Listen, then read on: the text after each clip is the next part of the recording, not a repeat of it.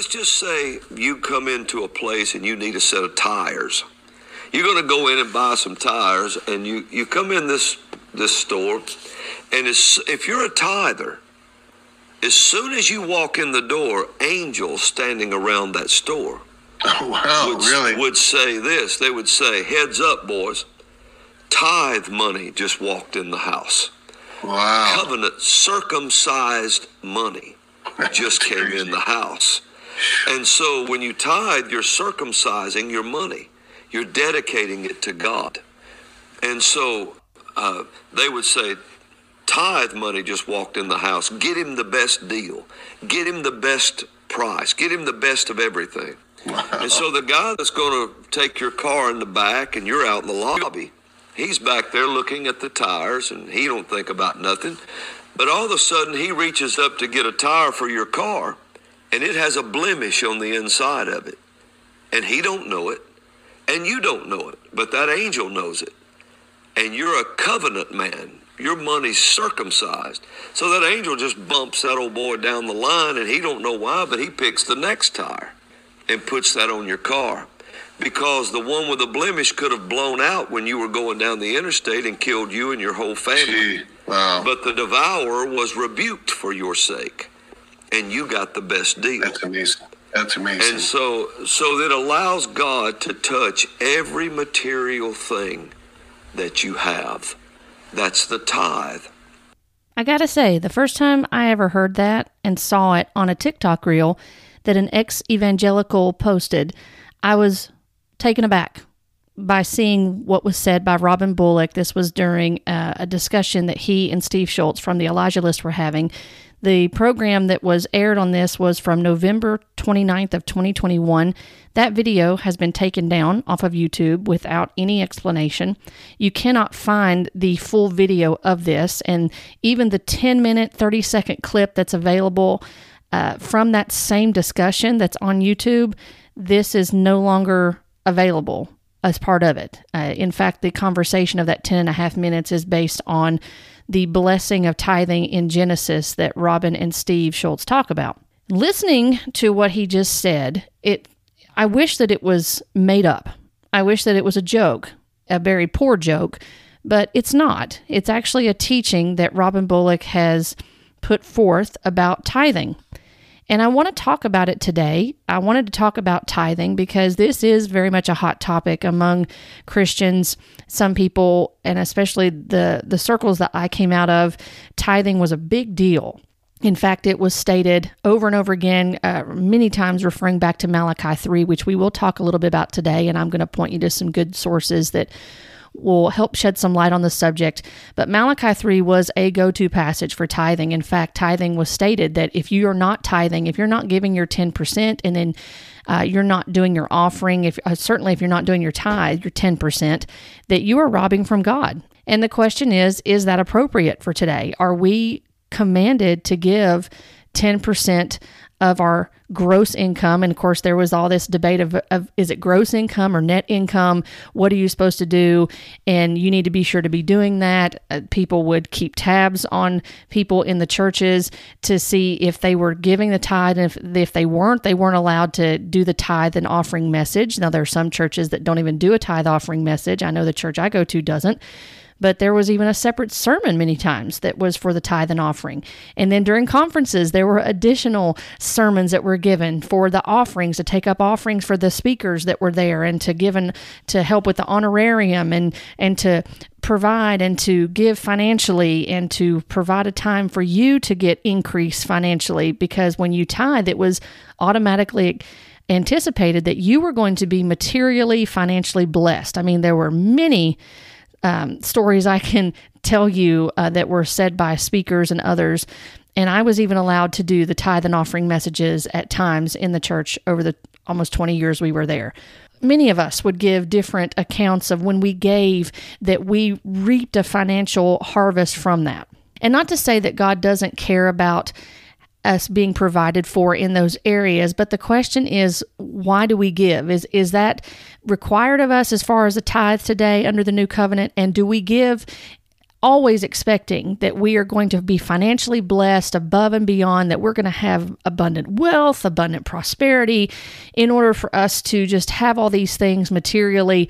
Or is there something far greater to that? Is there something that reveals about our giving that's far beyond that? And what is the actual blessing that we are to look towards as far as believers? We're going to talk a little bit about that today. And I know that there'll be people that won't agree with this, but ultimately we go back to Scripture and see what Scripture has to say on the matter.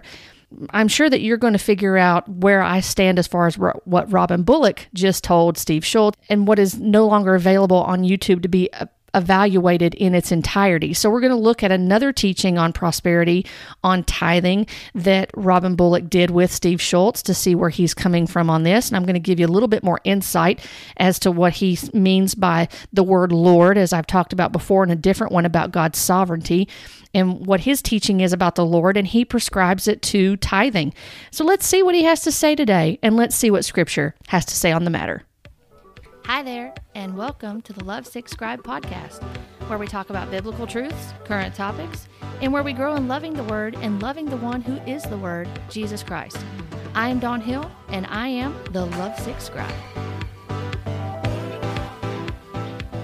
On November 15th of 2021, Robin Bullock and Steve Schultz on the Elijah List, it's called the Elijah Streams on the video, discussed the teaching of how tithing helps you prosper. And that's what we're going to look at today, because we do not have the full video of the teaching from November 29th of 2021, where Robin Bullock uses the example of going into a tire store and that you've circumcised your tithe for those of you that have given your 10%. And because of that, you will not get a tire on your car that could possibly wipe out your entire family with a blemish on it, that an angel in the tire store is going to bump the guy down the back that's getting your tire and get you a tire that doesn't have a blemish in it because you're a tither. Now, the thing I'm going to point out to you right at the beginning here that was problematic, if you go to look this up online, you're going to find that when this is shared, and the only reason why I could see the original clip of this analogy that he used was an atheist posted this in 2021. It was posted November 30th on Twitter of 2021. It's a 1 minute, 40-second clip that an atheist posts. It's all Friendly Atheist, and there's several different sites that are atheistic or secular in nature that are anti-Christian and are poking fun at this with good reason, because this is a ridiculous teaching. And on top of that, as I said, there's a TikToker that's an ex-evangelical that is also mocking this. And then the question is posed, well, does that mean that the non-tither gets the tire that blows out on their car and potentially wipes them and their entire family out? This is a horrible teaching. It's a horrible teaching, not to mention the fact it negates the sovereignty of God. It's focusing on materialistic blessing. It's basically saying, well, because you tithe and you give your 10%, that you've circumcised your money. Therefore, you are protected. Nothing bad can happen to you because you give.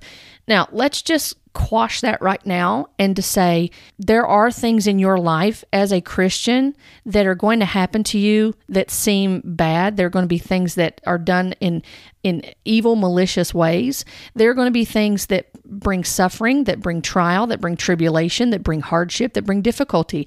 Scripture promises, as I've said many times before, Scripture promises that these things are going to happen to believers. We understand that God is sovereign in the midst of all of that, and that He works all things, according to Romans 8, for the good of those who love Him, who are called according to His purpose. So that means even the things we don't deem good that happen to us, God works for the good, and it's to bring Him glory ultimately. And so I just wanted to point that out, because there is this manipulative teaching, unfortunately, with the tithe, not just in the hyper-charismatic movement, the New Apostolic Reformation. I know it goes on in other churches and even in other belief systems with money, because money is the love of money is the root of all evil. It's not money itself, but the love of money and greed and wanting that it can become a master. We know that Scripture talks about that money can become a master, and you cannot serve two masters. Where your treasure is, that's where your heart will be also. We know that Scripture alludes to these things, and Scripture does not necessarily say that having wealth is a bad thing. It's a matter of the heart, as we're going to see even with giving in the New Testament, in the New Covenant. But what Robin Bullock is teaching is abusive. It's abusive and manipulative, and it's twisted.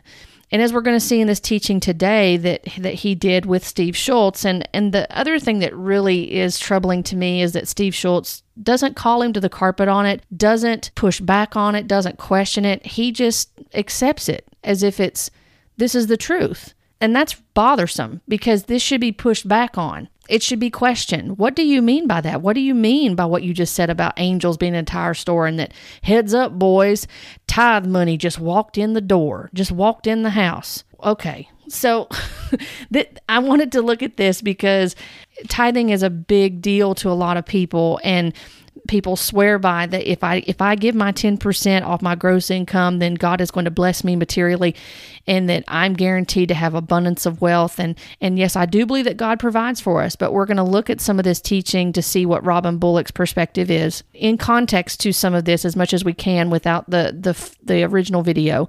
Look at a different teaching and see, what does Scripture have to say? Do I have to give the tithe, the 10%? Am I required to give the tithe? Or what does the Word tell me as far as my giving is concerned? Let's talk about it today.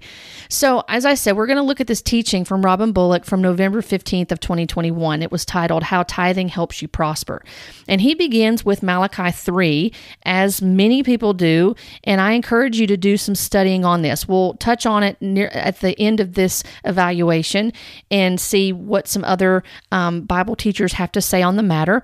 And I'll post some videos in the link so you can look at those and post one or two articles for you also to read and to look at to help gain some better understanding on the matter from a biblical perspective. But Robin Bullock talks about Malachi 3, and he talks about that tithers have a promise and a blessing to them based on Malachi 3 from the Old Testament. And just a quick little thing, take note of who the audience is in Malachi 3, the application, and what the tithe was.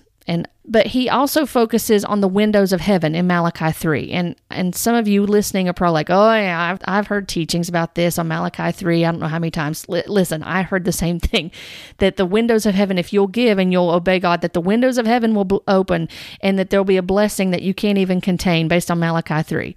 Yeah, I've heard all this stuff too. I'm sure you have ad nauseum. But he says that there's only two other instances in Scripture that he knows of that these same words are used, the windows of heaven. He references Noah, when the ark was open, and then an account with Elisha. He goes on to say that when Abraham tithed, that Levi tithed in Abraham's loins. And he discusses some about Melchizedek from Hebrews 7. And so again, I would encourage you to look at that for time's sake. And just to see who Melchizedek was, what Hebrews is essentially, the whole book of Hebrews is pointing back to the old covenant, but there is a better covenant than the old covenant. There's a better priest, there's a better king, there's a better prophet, there's a better sacrifice. Everything's better, and all that better is pointing to Christ, who is the fulfillment of the old covenant. He fulfilled the Mosaic law. He fulfilled the words of the law and the prophets. About 3 minutes into this teaching, Robin Bullock begins to talk about that tithing connects the physical to the spirit. What it does is tithing connects the material world, anything to do with the flesh and the spirit, to heaven. It makes the two come together. And, whatever, like if I was going to give, say I had a dollar bill in my hand. Here's something people don't get, and they need to get this, is that because it'll prosper you no matter what the governments do, okay? And this is the way I live. This is the way I live. I always have. And so since I've been saved. See, there's only one thing that touches every part of your life. Everything, your material life. One thing. There's one substance that touches it all, and that's money. You can't do anything in the natural world without money. Now, I understand there's a lot of things in the natural world because of how our system is that we cannot do without money. I think I'm understanding where he's coming from, but to say that there's nothing in this natural world you can do without money is not true. I mean, you can pray without using money. You can worship God without using money. You can be kind to others without using money. You can be generous without money, meaning generous in your time, generous in helping others. There's lots of things that you can do that doesn't require money. But in these teachings, money is central to what they're doing. And though we understand that money is necessary for a lot of times for missionaries to do what they need to do, for the gospel to go forth, for people to, for example, with Compassion International, when you're helping those children, we know that money is required in order to help them get the food they need, get the supplies they need for school, to provide for them. We understand that. But again, when you are making money the central focus, and it's order for you to prosper, and not understanding what spiritual prosperity is, that you can be spiritually blessed, or that prosperity is not just for you to experience something, but it's in order for the body of Christ, for others that are impoverished and such, for you to understand the spiritual blessings behind that when you give. But the focus is on you returning and receiving a reaping and harvest, for you to receive a harvest back, for you to get a return back on your investment. It's treating it in a business-like manner, and it's treating it in a very self-centered manner, because it's all about you. If you give, then you're going to reap a reward. You're going to reap a harvest. Well, yeah, there's some truth to that, in the sense of spiritual blessings and such, and that God will provide for you and will give you what you need in order to sustain and care of you. But there's something far greater than this going on. It's about giving God glory. It's about helping others. It's about the spiritual blessing that you get, knowing that the other areas of the body of Christ are being blessed because you've been able to give from the financial abundance that God's given you, that you're not just hoarding it up for yourself and just saying, oh, look, I've got all these things, and I know that God loves me because I have all these material blessings. There are people in third world countries that can't say that. So if this is part of, I don't know if he believes this is part of the gospel message, but if anybody believes that financial prosperity is part of the gospel message, then that's untrue, because you cannot preach that message universally all over the globe and see the same results consistently. But the true gospel you can, because the true gospel is you are spiritually bankrupt, you need Christ, you are in sin, you are lost, come to Christ, repent, receive salvation through faith in Christ alone, and have the promise of eternal life, be spiritually rich. That message can be ministered all over the globe with consistent results every time. Lost souls, spiritually dead people come to Christ and are given spiritual life and eternal life in Christ, and are brought from death to life, and brought from being under the wrath of God, being at enmity with God, to now being a co-heir with Christ and being a child of God. Do you see that? But when you have a message that's always financially focused, there's this undercurrent of, well, we've got to have this money in order to meet the needs for the conference. We've got to have this. We've got to pay these speakers. We've got to do all of these different things in order to have this, or the abundance, that we have to have these outward financial, materialistic, temporal things in order to prove that we belong to God. That's not a message that can be universally presented everywhere.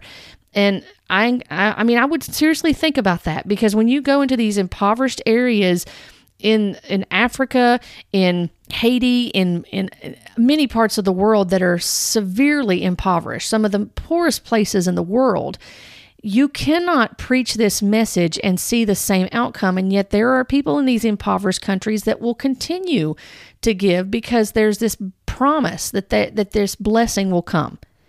And so, a long answer to this statement he made, no, there are actually things you can do without money.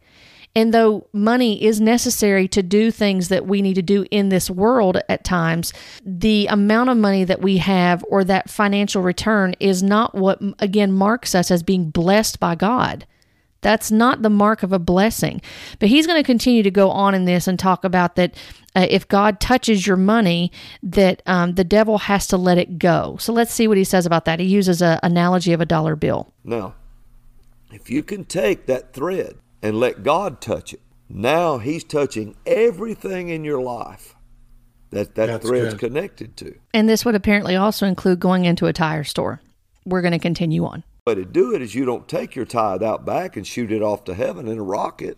So what you do is, I've got this, okay, here is a $1 bill. Here's a 1. You see it. George's picture's on the front. Now here is the devourer. He's devouring it. He's devouring it.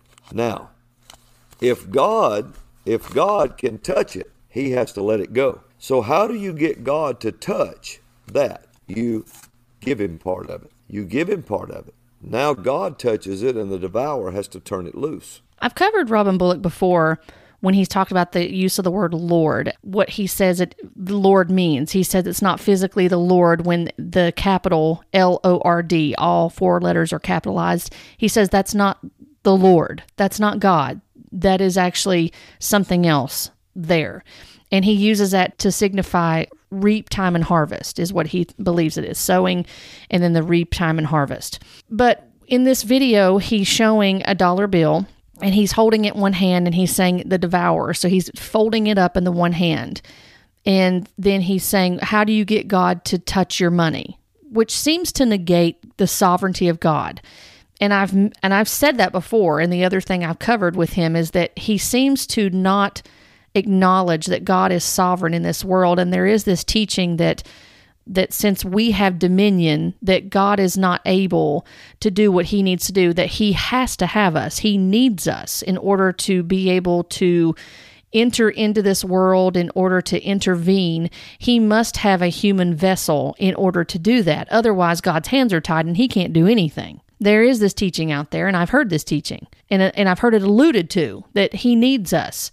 And I'm sure you have as well, ignores and it negates the sovereignty of God. So you have to do something in order for God to touch your money. Otherwise, he can't do anything because he's already done everything he can do. And so the devil is able to do whatever he wants to do. And you have to do something. So what are you supposed to do? He tears off a little bit of the dollar bill and says, you have to give some of your money in order for God to touch it. That, again, that's law. That is coming back to legalistic belief that you have to do something in order for God to be able to intervene, rather than dealing with the issue of the heart in why do you want to give? Is it because of obligation? Is it because you want something in return? Or is it because you want to glorify God, you want to bless others, and you still trust in the meantime God is going to take care of the provisions that I need, that I'm going to seek his kingdom first. I mean, I'm going to glorify him, and I'm going to I want to obey him. I want to glorify him because I'm his child. My nature has been changed because of Christ. And I want to do everything in word and deed that glorifies him and that honors the gospel, that I want to serve him well. I want to represent him well because I belong to him. I'm his child now. That's why I do what I do, because there's been a heart change in me, rather than this whole thing of, well, you have to do something in order for God to touch your money. Otherwise, the devil can do whatever he wants to do, but you have to give and you have to do this and that. That's law. I'm sorry. That's law. That sounds like law. He does go on to say that the tithe is a tenth. And about 9 minutes into this discussion, he's making a distinction between prosperity versus teaching on poverty. And he's going to the other extreme of saying, well, these Christians just want to, whenever you start talking about money, they say, oh, you're one of those prosperity preachers. All you care about is money. He said, well, would you prefer to be poor? Would you prefer to listen to these preachers that get up and say, oh, God wants you poor. God wants your children not to have food. God wants you to not have any clothing. So go ahead and give. He's using an extreme example, going to the other side of the aisle in saying that, well, first of all, we're not promised abundant wealth, physical wealth, temporal wealth in this world. We're not promised that as believers. Does God take care of us? Yes, he does. There are people even in very poor countries that God takes care of them, even in the conditions that they live in. There are some people that are believers that they don't have everything that they need. Does that mean that they're not blessed? Does that mean that God doesn't love them? What does that mean? Again, we go by this whole thing and making this, going to the other side of the aisle, making this extreme contrast and trying to say, well, if you don't believe in prosperity at any of what we're saying, then you just believe that we're supposed to be poor. No, what we're saying is we want to be biblical about this and to take this approach from what Scripture says in a correct way, and from there having an understanding so we can know what to do in a proper way and not be manipulated and twist the Scripture into saying something it doesn't say and misappropriating it. Whether it's an intentional, I go to this a lot of times saying whether it's intentional or unintentional. We don't know necessarily all the motives of people's hearts, but God does. God knows their hearts and their intentions and their motives, whether they're pure or whether there's malicious intent, greedy intent behind them. But we want to know what Scripture has to say in the proper context so we can glorify God in the proper way, so that we're not manipulating people and not contorting the Scripture to make it mean something so it ultimately results in our personal benefit. As believers, we are given 2 commandments by Christ, which essentially sum up the 10 commandments, by the way. The first one is to love the Lord your God with basically every part of your being, with all your mind, with all your heart, with all your soul, with all your strength, and where you're supposed to love your neighbor as yourself. Yourself is last, in case you haven't noticed that. In the order of what goes on there, God is first, and then you're supposed to love your neighbor as yourself. You're supposed to think more highly of others than you do yourself. We're supposed to do unto others as we would have them do unto us. So we're supposed to think more highly of others, think of others, and that's sacrificial. To think of others more than yourself, to put others before yourself, that is upside down to what the world says. The world has this way of saying, well, if you have all this financial gain, if you have these temporal blessings, all this physical wealth, all this this comfort and this security, then you are truly prosperous. Think of yourself. Put yourself first. Climb the ladder and climb on other people in order to get up the ladder as much as you can, and make sure that you have everything that you need in this world, and that will show that you are truly loved and truly prosperous, as opposed to put others ahead of yourself. Think more highly of others than you do yourself. This is how you know that the love of Christ is in you, because this is a heart matter. How we deal with our finances is a heart matter. It really is. And there will be some people that teach this in the prosperity gospel and focus on this in a manipulative way, and they will still say things that are partially true. They will tell you, no, this is a heart matter. You need to be sure that you're giving. You can't afford not to give. They may have pure motives behind that, but when someone says you can't afford not to give, I've heard that before in these circles. And a lot of times they're saying you need to do this because there'll be financial blessings, material blessings for you in that if you'll give. You can't afford not to give, because if you don't, then you're just not going to reap the benefits of this. How about we take a different approach to it and we say, how is this going to bless others in me giving? Not what's in it for me, what's in it for others, and how is this going to glorify God? If God has given us financial means and He's blessed us in ways materially, then we need to take those opportunities to be a blessing to others, to think of others before we think of ourselves personally of, well, what can I buy with this, or what can I get out of this?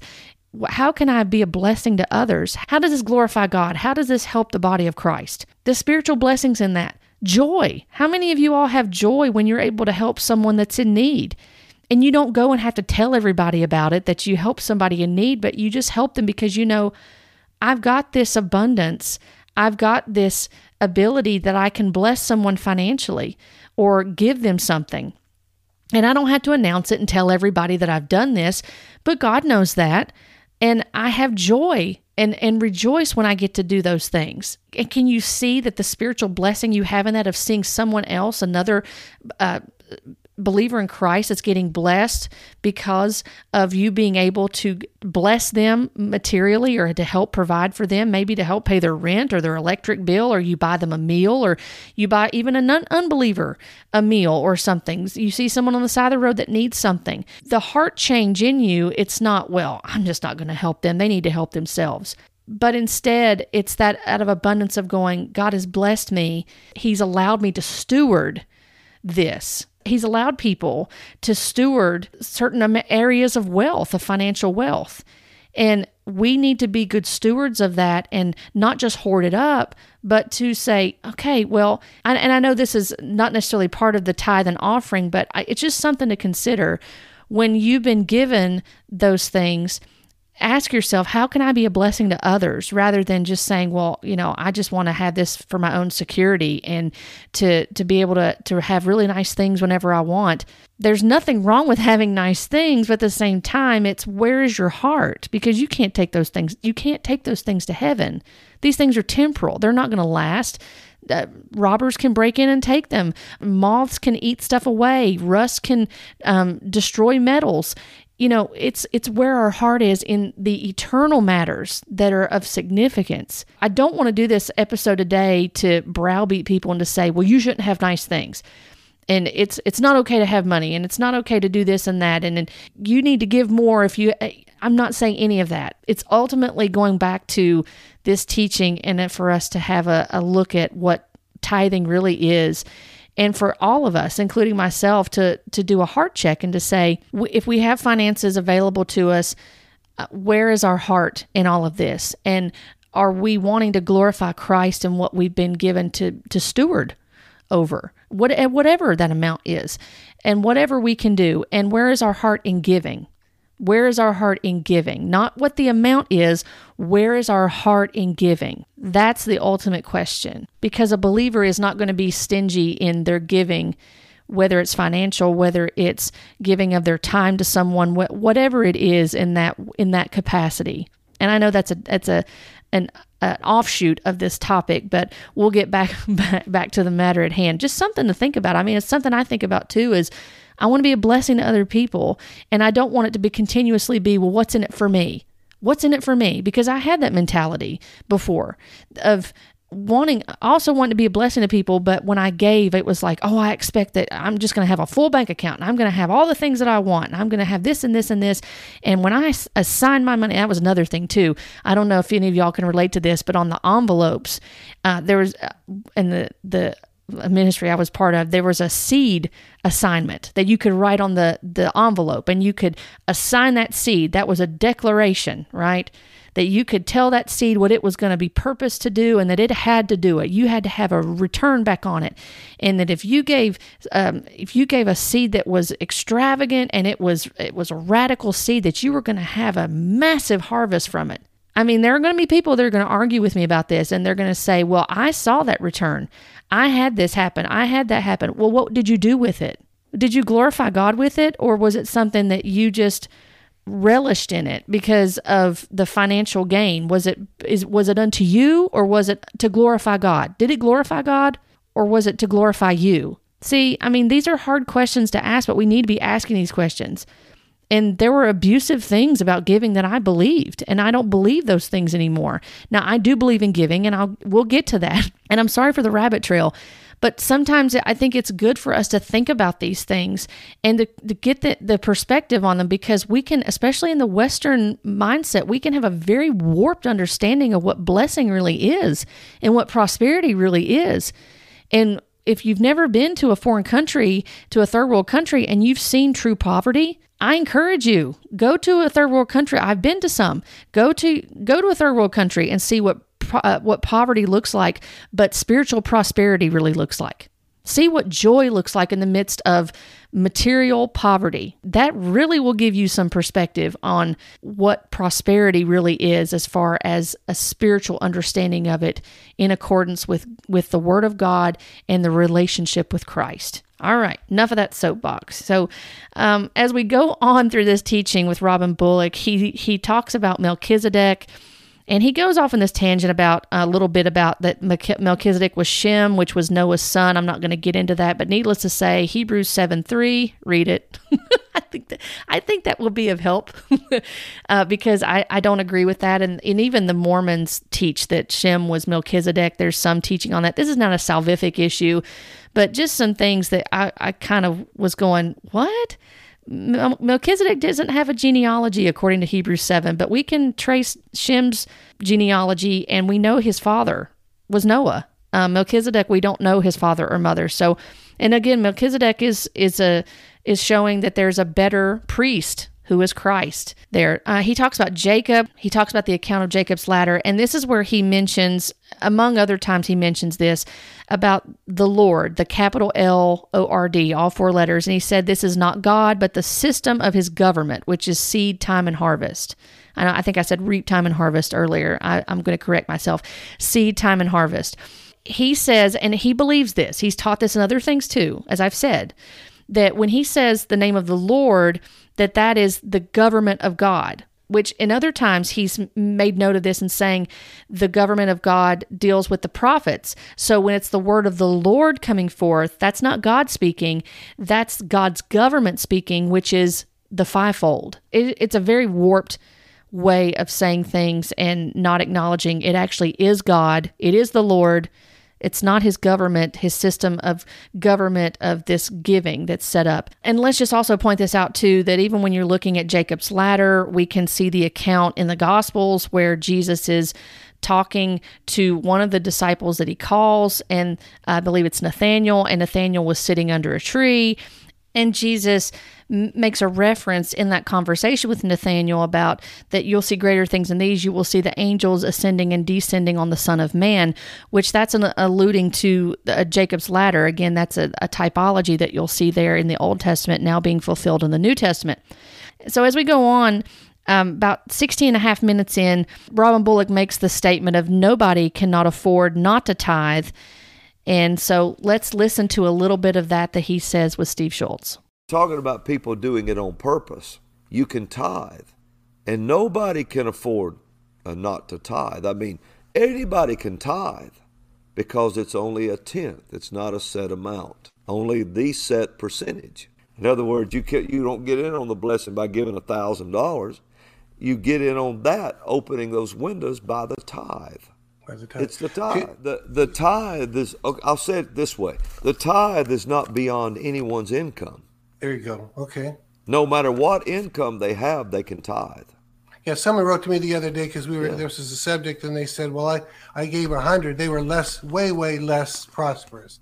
And they said, well, I gave 100. I know that's not much. And I said, it has nothing to do with the amount. It has to do with the heart. It's not the amount. It's what, of course, it does have to do with the percentage, if you can put it that way. With the percentage. But see, that's so that everyone can do it. Right. Because if they only have a dime, well, I only have a dime to my name, great. Then you got a tithe. Yeah. You got a penny. You can tithe. Now, I'm going to say something. And if people say, well, all I got's a penny. Well, then just give the penny because it ain't going to do you no good any other way. That's good. That's really, really good. Okay. I'm going to say this, and I know we're out of time. But this is a mystery for people to ponder. Okay. Remember when Jesus was watching the treasury? Now, he's getting ready to go into the account of the widow with the 2 mites. And I'm going to skip on to the 20-minute mark in this so we can hear a little bit of what he has to say. Because he's going to say whatever was given in the offering, that it all counts to you. So it's very weird to hear these teachings and to hear how this is played out. And portrayed to people as far as, you can't afford not to give. You need to, I've heard people say, if you don't have any money, give a button off of your clothing, tithe something. That's not a tithe, by the way. And then he's playing this little semantical game here of, well, it's not about the amount, it's about percentage. And again, I want to touch on that and have some explanation from Bible teachers for a little bit for you to help you understand what the tithe was in the Old Testament and what we are to do now, today, as New Testament believers. But I've heard people say that, if you don't have any money, then just pull a button off one of your clothing and put it into the offering plate because God will honor that. Rather than teaching, for example, what 2 Corinthians 9 talks about purpose in your heart, what you should give, and using wisdom when you can't give because of financial constraints you have at that time, and using wisdom, biblical wisdom and understanding and taking care of your family and saving money and putting money back and just different things that are talked about from a biblical standpoint and teaching good discipleship and teaching good stewardship. And instead of manipulating people in order to give and ultimately to benefit the main leader. And that happens a lot of times. It's not always, but there are instances where it's essentially to benefit that leader, and you see them having, it's almost like a pyramid type effect. Or, I don't want to say scheme, but a pyramid type effect where the people that are on the higher up, on top of the ministry or it's more of like a business system that's established, that you'll see the main person on top is the one that's prospering the most. and those under them may be prospering that are closest to them, but it's like a trickle-down effect. At least that's what it's stated, but you'll see a lot of times in the pyramid type effect or scheme that it's usually the people on top that are prospering the most, and then the ones further down are not prospering so much, but they're invested into the system. So he's going to talk about the woman with the widow with the 2 mites. Let's see what he has to say about this and what the statement I just made, because I want you to hear him say this, as whatever was given in the offering, all of it counts to you, like you gave it. Again, it's a focus on you being blessed financially, and they do pay, they'll give lip service and say, well, this is a heart issue. Well, yes, it is a heart issue, but it all comes back to you being blessed materialistically and financially. So if you're obedient, Steve, and it's going to sound wild, and I'm sure you're going to get questions about it, but if you're obedient, whatever is in that offering is counted to you like you gave it all. Wow. You gave all of it, because we're one body. And so this is the way God does things. See, those people that Jesus was watching giving a lot, they had a lot, but they wasn't giving.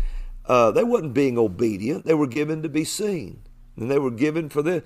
But that woman was obedient. Now, why would God tell a widow woman to give her last 2 mites? Because he could count the whole offering as hers. That because everything in it now, it was counted like she gave it. Yeah. All right, now he can bless her. So I have a question. Does it say in Scripture that she was financially blessed after this, that the widow was? And I want to make note of something here. When you look in the commentaries and you do a little bit of study on Mark 12, when you look at this account, for example, in Mark 12, verses 41 through 44, you're going to take note of this account about the widow's mite, where Jesus is sitting opposite the treasury. He began observing how the people were putting money into the treasury. Many rich people were putting in large sums, and a poor widow came and put in 2 small copper coins, which was a fraction of a denarius. A denarius was a day's wage. So the 2 copper coins that she put in, which this would denote the amount essentially to 1/8 of a cent, it was a fraction. And so this was in relation to the copper coins were in relation to the Roman system at that time. The cent was very small, and even when you look, even in verse 40, for example, when you back up and you look at what Jesus said about the Pharisees, one of the things he says is that they were devouring widows' houses. And so we actually see here that her giving, it was sacrificial. For one thing, she was making a sacrifice, trusting that God was going to sustain her and provide for her, because those 2 copper coins were enough. If I looked at another commentary that I have in the Moody commentary, and it mentioned about how the 2 copper coins were essentially enough for her to get bread for a day. And so she was trusting that God was going to provide for her and sustain for her. We don't know after that, but Robin Bullock is making it sound like, well, because she gave this, then God was able to touch her money and that he was able to abundantly bless her. We don't know what happened, but Jesus made a note of what she did, he says in 43 that this poor widow put in more than all the contributors to the treasury, for they all put in out of their surplus, but she, out of her poverty, put in all she owned, all she had to live on. So I would just take note of that context there prior to that the Pharisees, the scribes, and the religious people of that time, they were devouring widows' houses with this profane teaching that they had to bring what they had to the temple daily. And this woman was poor.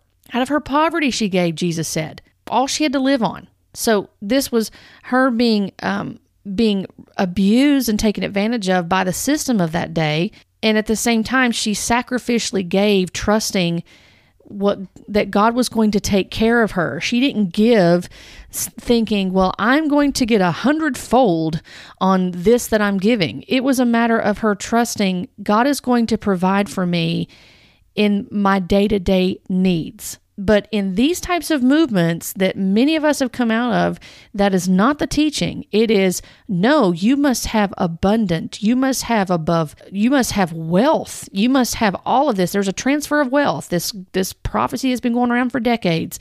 Again, has nothing to do with they'll relate it to the tithe and offering. Your tithe is your 10%, and then you're supposed to, above and beyond what you do, as an offering. And though there's some biblical truth to that, again, the whole thing goes back to, are we obligated to tithe a 10% today? And is that what was done in the Old Testament when you look at the amount of what the tithe was under the system for the Israelites in the Old Testament? The teaching is warped because you're setting people up that they, again, immediately think, well, if I have all the things that I need material-wise and then I have above that, then God loves me and I'm blessed. But that, again, I go back to the whole thing of saying, once again, this cannot be taught universally and it be consistent in its results.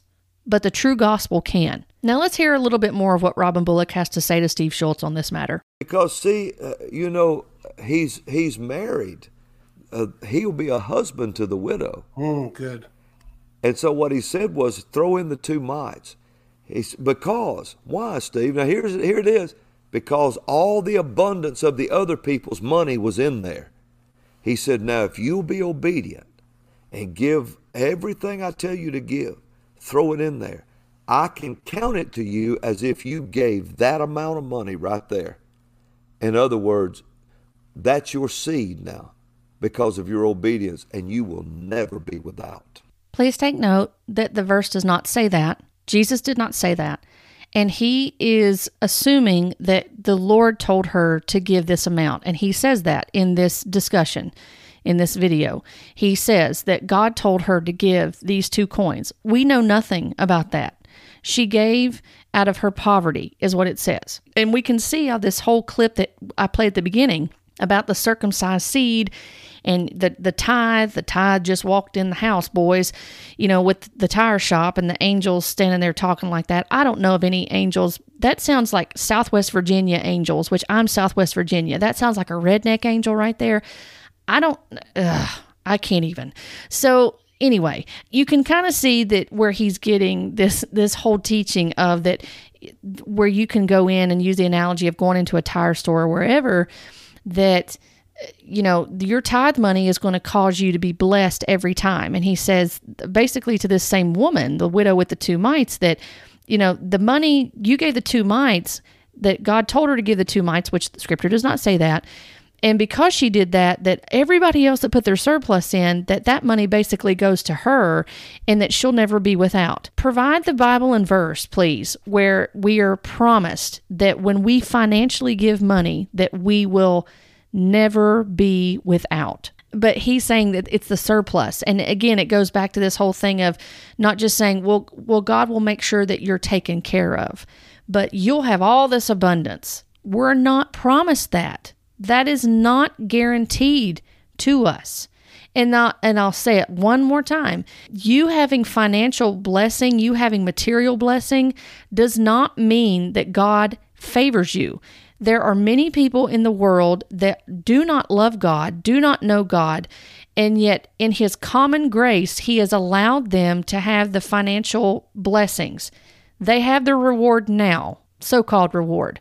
They are living it up, and they are enjoying the common grace and the common blessings that are found in this world. That does not mean that they know Christ, and that does not mean that He favors them. That does not mean anything. That is not the marker of true blessing, true prosperity. I want to play a little bit more because Steve asks him a question, and to his credit, I will say I appreciate that Steve pushed back just a little tiny bit on this question. Now, he didn't push back, it seemed like, and we don't know because we don't have the entire video again because it was removed. We don't have the whole video to look at and evaluate on his whole analogy of the tire store thing with the angels in there and the circumcised money. But he does pose the question of, well, how do you know that the woman was told by God to give these mites? Let's see what Robin says to this, and then we're going to look at some good Bible teaching on tithing. Ask one question before we close. You said on the widow's mite that Jesus was watching. Yeah. How can we say that God told her to give that? She knew the principle of giving. Couldn't we say she knew she wanted to give out of her heart and God didn't tell her to do it? She just wanted to? Well, the scripture talks about you can, if you're just giving because you want to give, then that's like giving alms to the poor. And so you can do good to the poor anytime you want to, Jesus said. Anytime. But when it starts talking about, he said, out of her need. Oh, okay. Remember, Yeah, he I said see. that. He said it's out of your need, out of her need she gave it. So we know she needed a supply. She needed that supply. So the Lord led her. And so she's acting on her. Yeah, I see what you're saying. She's acting Yeah. on the knowledge that if you give out of your need, God Yeah. will. He's like he's made himself duty bound to multiply that back to you. And Well, she it's knew because it's faith. It takes faith to do that. It Yeah, takes it does. faith to tithe. But when people tithe, they ought to expect the windows to open. And did you know that to the tither is the only promise given that God himself will rebuke the devourer for them? Said he will rebuke him for them. Yeah, it seems like there's a lot of reading into the passage. He didn't really seem to answer the question that Steve posed. And again, going back to this rebuking the devourer, that's in Malachi 3, that people like to quote many times for the offering messages, tithe and offering messages, that that when you give, that God will rebuke the devourer for your sake. And we heard him say that in the analogy with the tire store. When you circumcise that money, you can't get a bum tire that's going to do some potentially be detrimental to you. That's God rebuking the devourer for your sake. Well, now, so now that we've listened to that, now that we've listened to that, I wanted to play a couple of clips for you, and I'll provide the full links below in the description so you can listen to them in your free time, in your personal time, and glean from them. But I thought that they might be helpful. And again, I know that there's varying opinions on this about, should we do this, should we not? One thing to consider is the tithe that was given in the Old Testament, which there are varying opinions as far as the percentage that was given by the Israelites as a whole throughout the whole year. So when you actually look at what was given, one of the things you have to take into consideration is the fact that the tithe was given to the Levitical priests. When you look at how the lands were divided up in the Old Testament, the Levites were not given land, and so their portion was given in the offerings. And there were several different offerings that the Israelites could give, and some of those were voluntary, and then there was obligatory giving that was commanded in Scripture. And so the obligatory was given to the Levitical priests, and so that they were taken care of by God in these tithes that were given by the people. And so there's some scholars that have looked at this, and you may hear this in some of the clips. But the first one I want to play is from Thomas Schreiner, and he's speaking on behalf of the Southern Seminary. And it was a short clip on YouTube, and it was talking about, should I tithe today? Let's see what he had to say about that. Is a tithe required? 10% tithe? I would say no. Because the tithe is part of the Mosaic covenant. It's part of the Mosaic law, the covenant made at Sinai with Moses and with Israel. And the New Testament is very clear. We're not under that covenant any longer. Galatians 3, Romans 7, Hebrews 9 and 10. So there's a lot of texts that indicate we're not under the Mosaic law. The tithe, the 10% that was given, is actually tied to the tabernacle and the temple, to the Levitical priesthood. I mean, where did those tithes go? They went to the temple. They went to the tabernacle. They went to the priests. Well, we don't have a temple or a tabernacle anymore. We don't have Levitical priests or Aaronic priests anymore. Jesus is our great high priest. The Church of Jesus Christ, we are the temple. So clearly the tithe, as part of the Mosaic covenant, since that covenant has passed away, it's not required of believers. Sometimes people appeal to Abraham and Jacob giving tithes. They gave 10% on occasions in their life. Abraham to Melchizedek. Jacob, when God met him at Bethel, promised to give 10%. But those are one-time temporary events. There's no indication that this is something they regularly did, nor is there any command, universal command given to believers from those passages. What does the New Testament emphasize? It emphasizes 2 Corinthians 8 and 9, sacrificial, generous giving. For most of us, that's 10% at least or more. However, I still am hesitant to give any particular percent. Sacrificial, generous giving. I would say for virtually everyone, if you're 1 or 2%, that's not sacrificial, generous giving, is it? So God calls upon us to give sacrificially, but we want to heed what the Scripture says and to say to believers in Jesus Christ that we're to give 10%. Well, I don't think that's in accord with the Scriptures. One other point. Actually, when we read the Old Testament, this is a very difficult question. They gave more than 10%. There are several tithes. And sorting that all out, I tried to sort it out once. I didn't spend oodles of time on it, but I tried to sort it out. It's really hard to know how much they gave, but it's probably somewhere in the 20 percentile range. Money. And as I said, we're not under that covenant. We're not required to tithe today, but we have the opportunity, right, the joy of giving sacrificially and generously. Don't take this answer as an invitation to say, oh, I don't have to give generously. I can keep my money for myself. God calls upon each one of us to be generous, sacrificial givers. He tells us that will increase your joy. That clip is about 5 minutes long, so again, I'll post the link below so you can listen to the full thing if you choose to do so. I'm going to post 2 other links. One is from For the Gospel. I won't play it here, but it's about 4.5 minutes. I encourage you to listen to it. It may reiterate and also share some additional Old Testament passages with you. In referencing the tithes, the different tithes that were given in the Old Testament, so you can understand that better. But I did want to play at least 1 or 2 clips from a video 3 years ago where Costi Hinn was talking with another pastor about tithing. And I wanted to hear what they had to say and to provide that for you because Costi does mention a little bit about the prosperity gospel and some of the teachings in there that many of us are familiar with, and we've heard some of the manipulative tactics, or I know people may get a little upset using that word manipulative, but they can manipulate people into giving.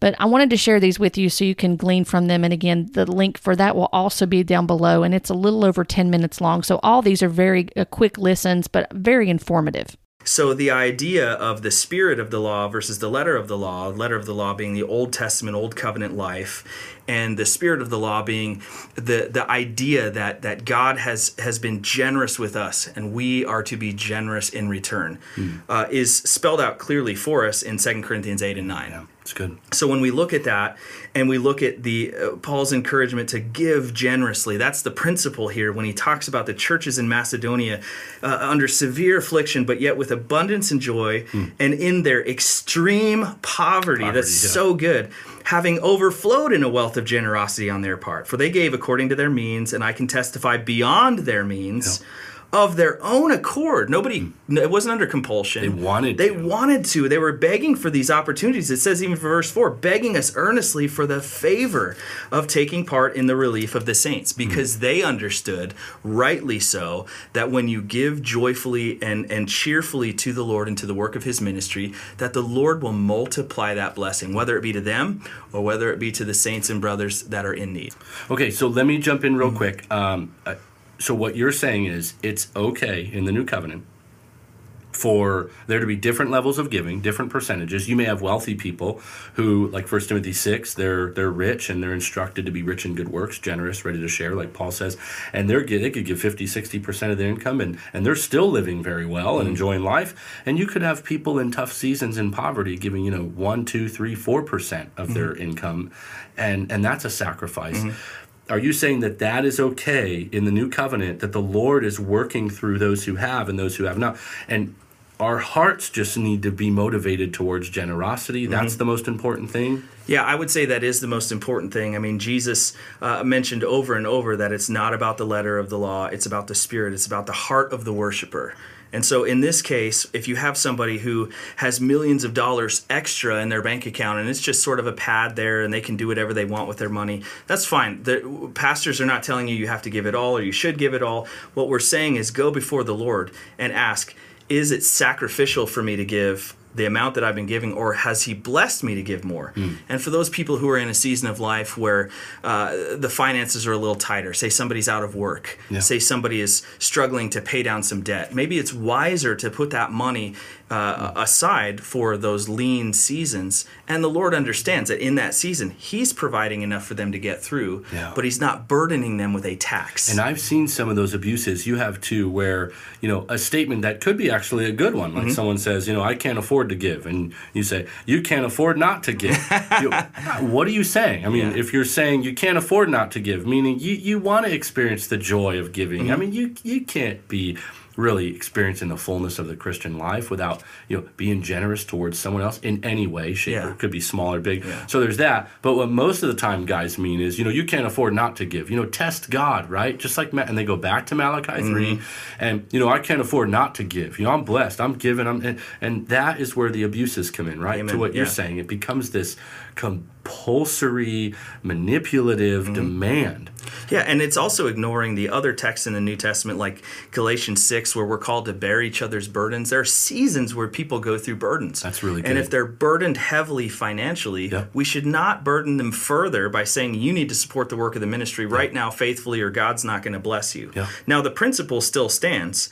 In 2 Corinthians 9:6, the point is this: whoever sows sparingly will reap sparingly, and whoever sows bountifully will also reap bountifully. But this is an issue of the heart.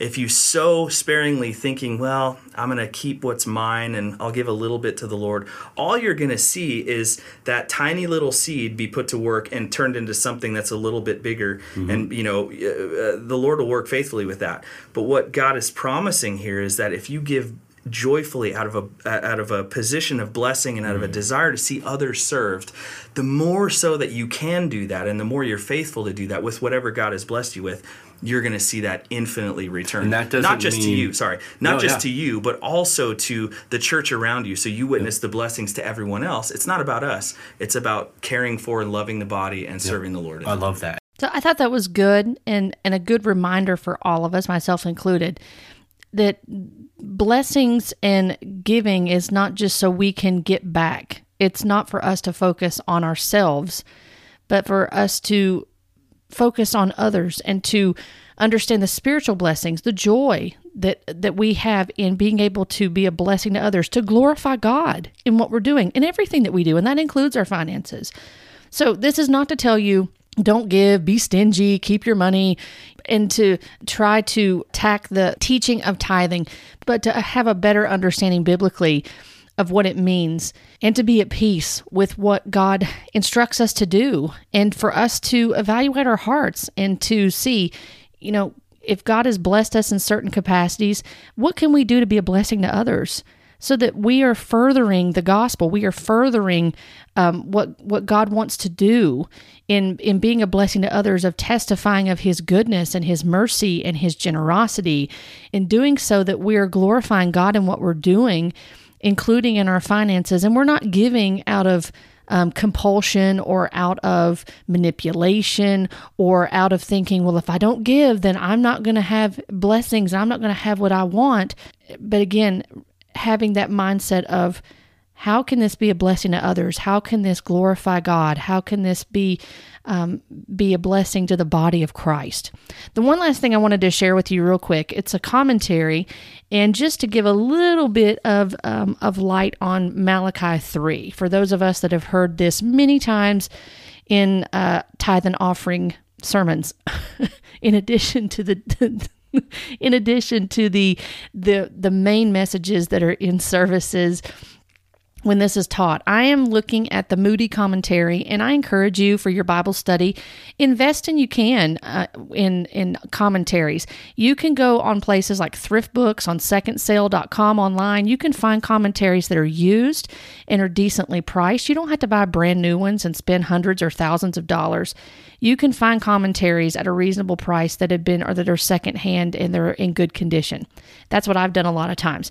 And so I'm looking today at the Moody commentary. This is one I got off Thrift Books, for example. So I got it at a reasonable price, and it was used.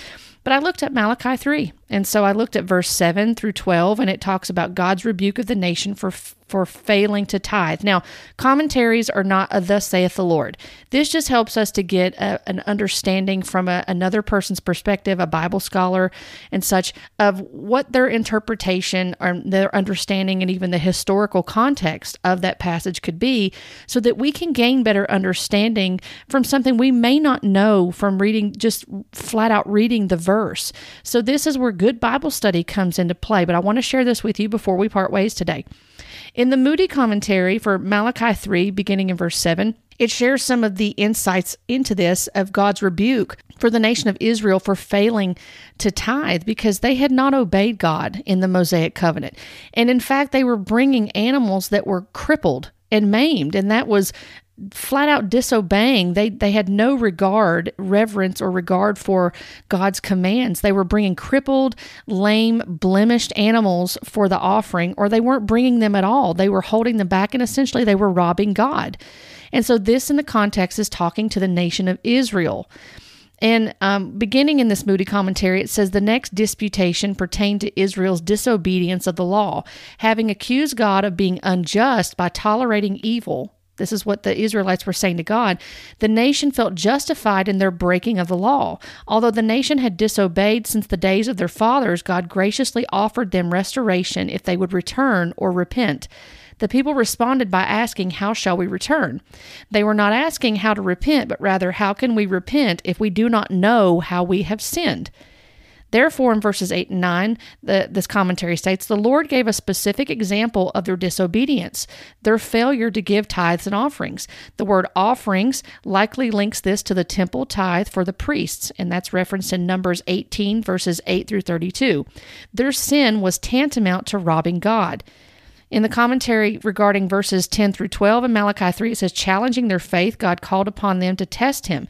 If they would give, he promised to pour out blessings so that they would not have blight, but rather an abundance of crops. This would produce a great testimony to the surrounding nations. In seeing their abundance, the nations would recognize God's blessing on Israel. It goes on to say 3 questions are frequently raised regarding the application of this passage today. First, does God require storehouse giving or giving only to one's local congregation? The New Testament shows believers giving to other congregations, 1 Corinthians 16, verses 1 and 2, and 2 Corinthians 8, verses 1 through 5, indicating that giving cannot be restricted to one's church, and additional giving to other ministries is certainly a good use of money. Second, is tithing, giving 10%, still required?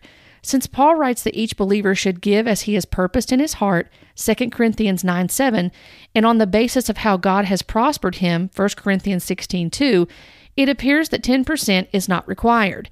However, for believers having experienced God's grace in the Messiah Jesus, it also seems that 10% would be a good starting point for giving, though more affluent believers should regularly give a much higher percent. Finally, will giving result in material benefits? The promise of agricultural blessing is directed to Israel based on their obedience to the law, a promise tied only to those living under the Mosaic covenant. It is not guaranteed to those living under the new covenant. However, the New Testament indicates that believers who give generously, sacrificially, and with cheerful hearts will experience spiritual blessings. 2 Corinthians 9, verses 7 through 11. And it is truly a blessing to give to others.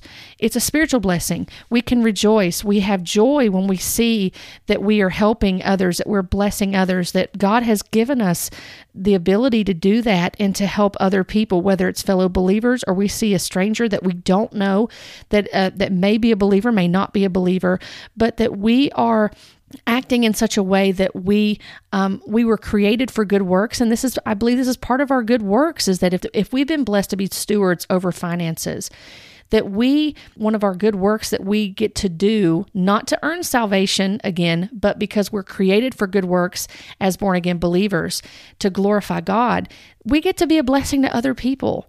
And so I just encourage you in that. If you're able to do that, be a blessing to others. If you're not, find other ways to be a blessing to other people. Give your time, sit and talk to someone that's elderly and listen to them and give them some fellowship or companionship. Find ways that you can be a blessing to other people. Think more highly of others than you do yourself. We want to look for ways that we can glorify God, we can glorify Christ, and that we have those opportunities that we get to share the gospel with other people, that we get to point them back to Scripture, that we get to point them back to saving faith in Christ, and that we get to testify of the joy of His salvation. And that we get to testify of Him in word and deed, in our conduct, that we walk in a manner that's worthy of the gospel of Christ. And part of our walk with that is how we handle our finances. And I don't want you to be manipulated into thinking, well, I have to give this certain amount, and if I don't, then God is not going to bless me, or I'm not going to have everything that I need. Listen, if you're a believer, God is your Father, and He'll provide for you. That doesn't mean that you're going to always walk in abundance and you're going to have all this material wealth, but you can trust Him. And that if He's given you the ability to be a steward over finances, over wealth, then He's given you an amazing opportunity to be a blessing to others and to be generous. And so this is something, as the Scripture says, that we have to purpose in our hearts how to give. This is a matter of the heart, and us going to God in prayer and asking Him what we are to do, and to have that peace and knowing that He's going to direct our paths. He's going to lead us in the way, and that we know what His Word says, and that we apply it to our lives in a way that's going to glorify Him in everything that we do. And so I hope that this has been helpful today and that it's encouraged you. And again, I know that this can be a topic of contention, but when we are purposing in our hearts to do what God has told us to do with our finances, then it won't be an area of contention, no matter what the percentage is, that we're glorifying Christ. So I look forward to our time together again. If you've enjoyed this podcast, I hope that you'll consider leaving a 5-star review, and that you'll share it with others that may need to hear it. And if you have any questions or just want to share anything, feel free to email me at dawn@lovesickscribe.com. Until next time, be blessed today by the truth of God's Word. Thank you for joining me on this podcast. If you would like to connect with me, you can find me on Facebook and on Instagram at lovesickscribe. And if you enjoy reading, feel free to hop on over to lovesickscribe.com and subscribe to my blog. I've enjoyed being with you today, and I look forward to our next time together as we talk about biblical truths, current topics, and we continue to grow together in loving the Word and loving the one who is the Word, Jesus Christ. Blessings to you.